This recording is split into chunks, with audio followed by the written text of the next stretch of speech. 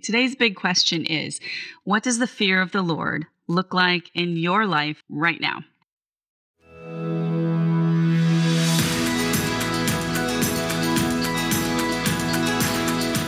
I'm Michelle Berkey, and this is God's Wisdom for Today, a weekday live broadcast series from the book of Proverbs. Just like a proverb, this show is a short, wisdom-packed nugget of truth teaching us how to live our lives well. The book of Proverbs is an invitation from God to step into the wisdom of God. It is a very practical roadmap for developing the skill of living.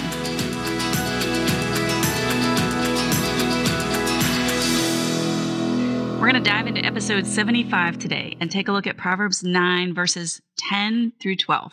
We're going to read it, talk about the language and what it means, and then connect it to our everyday walking around lives by asking ourselves some questions. But before we get to all of that, let's open with prayer.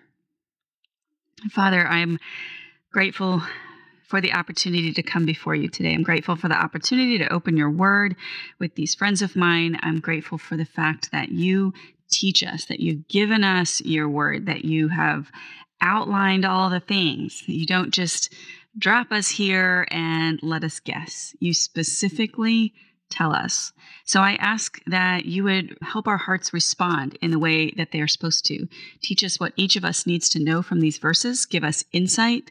Give us desire to please you and to absorb these lessons in a way that they actually make a change in our lives. Ask you as I speak that you would clearly be the one talking, that I would do and say things that are honoring to you and that only would advance the knowledge of your word. In Jesus' name, amen.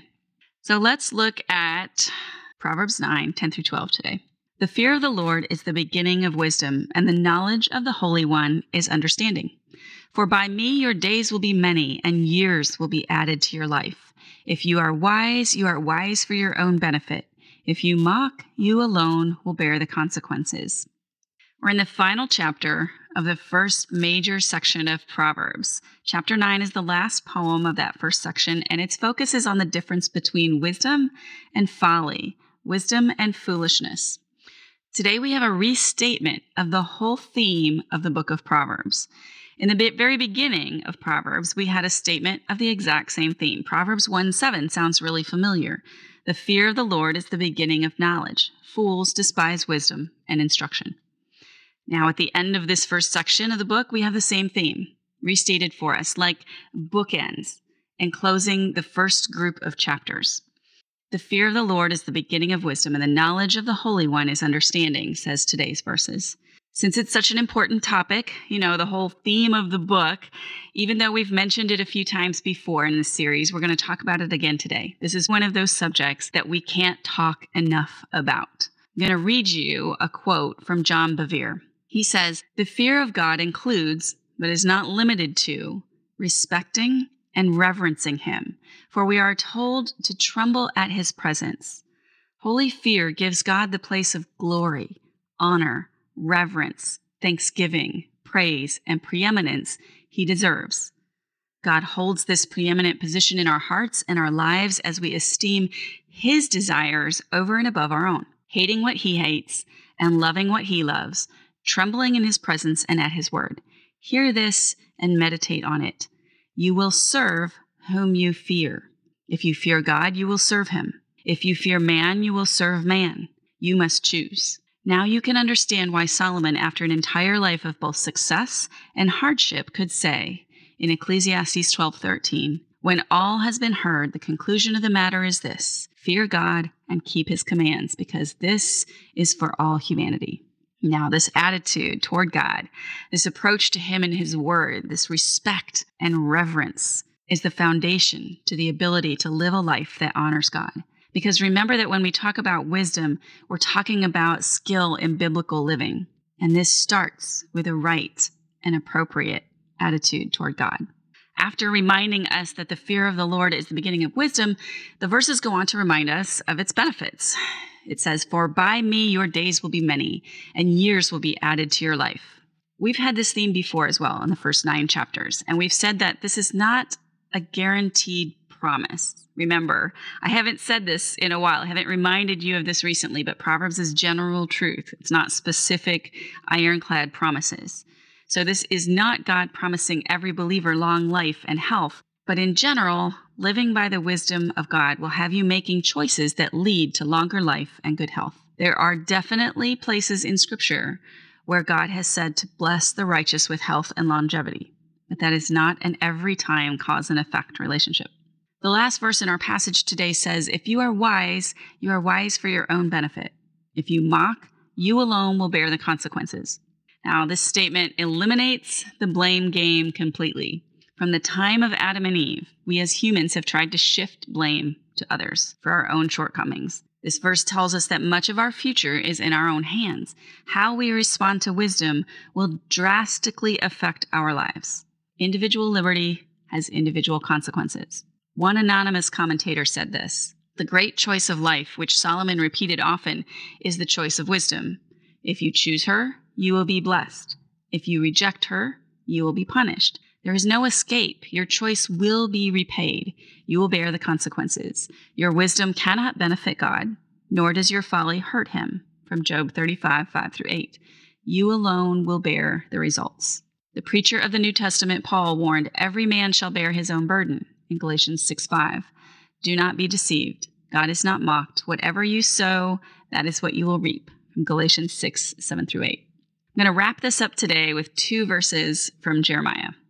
This is what the Lord says: let not the wise man boast of his wisdom, or the strong man boast of his strength, or the rich man boast of his riches. But let him who boasts boast about this, that he understands and knows me, that I am the Lord who exercises kindness, justice, and righteousness on earth. For in these I delight, declares the Lord. That was Jeremiah 9:23-24. Well, let's ask ourselves some questions today. What actions or habits in your life indicate that you have a healthy fear of the Lord? How is giving God the place of glory, honor, reverence, thanksgiving, praise, and preeminence that he deserves evidenced in your life? Do you take personal, individual responsibility for your own life choices? Do you allow others to do the same? Today's big question is, what does the fear of the Lord look like in your life right now? As for me, I've been thinking about in our culture today, in our Christian culture today, we need a renewed, healthy understanding of the fear of the Lord. When John, who was the disciple that Jesus loved, who loved, ate, lived, and knew Jesus as a human face to face, when he saw Jesus in Revelation, this is how he reacted. Revelation 1:17-18 says, when I saw him, I fell at his feet like a dead man. He laid his right hand on me and said, don't be afraid. I am the first and the last and the living one. I was dead, but look, I am alive forever and ever, and I hold the keys of death and Hades. We have this disconnected sense of God in our culture where we learn that Jesus is our friend and grace is emphasized. Now understand, Jesus is our friend and grace is the greatest gift imaginable. But we also need to recognize who God really is, and it needs to impact our relationship with him today. If you were face to face with the living God in his majesty, how would you react? I think that I, and probably most of my Western Christian brothers and sisters, would react the same way that John did. We would fall on the ground in fear and worship. How could we not? So, doesn't it seem like there should be some urgency to obey, some urgency of the heart to respond with our lives? But we often treat what we're having for dinner with more care, attention, and urgency than we give to the one who extended his life to us. How about you? What will you do with what you've learned today?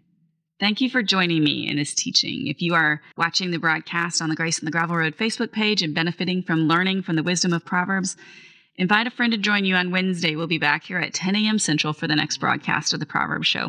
If you're a podcast listener, subscribe to the show. Tell a friend about it. We're going to close in prayer. Lord, we do want your wisdom. We want to know, honor, and love you more appropriately. Help us learn I completely lost all the words. Help us learn what it means to fear you in an appropriate way and let that permeate our lives, our approach to our families, in our communities, in our time here on earth. Give us the kind of wisdom that changes our hearts into looking more and more like Jesus each day. In his name we pray. Amen.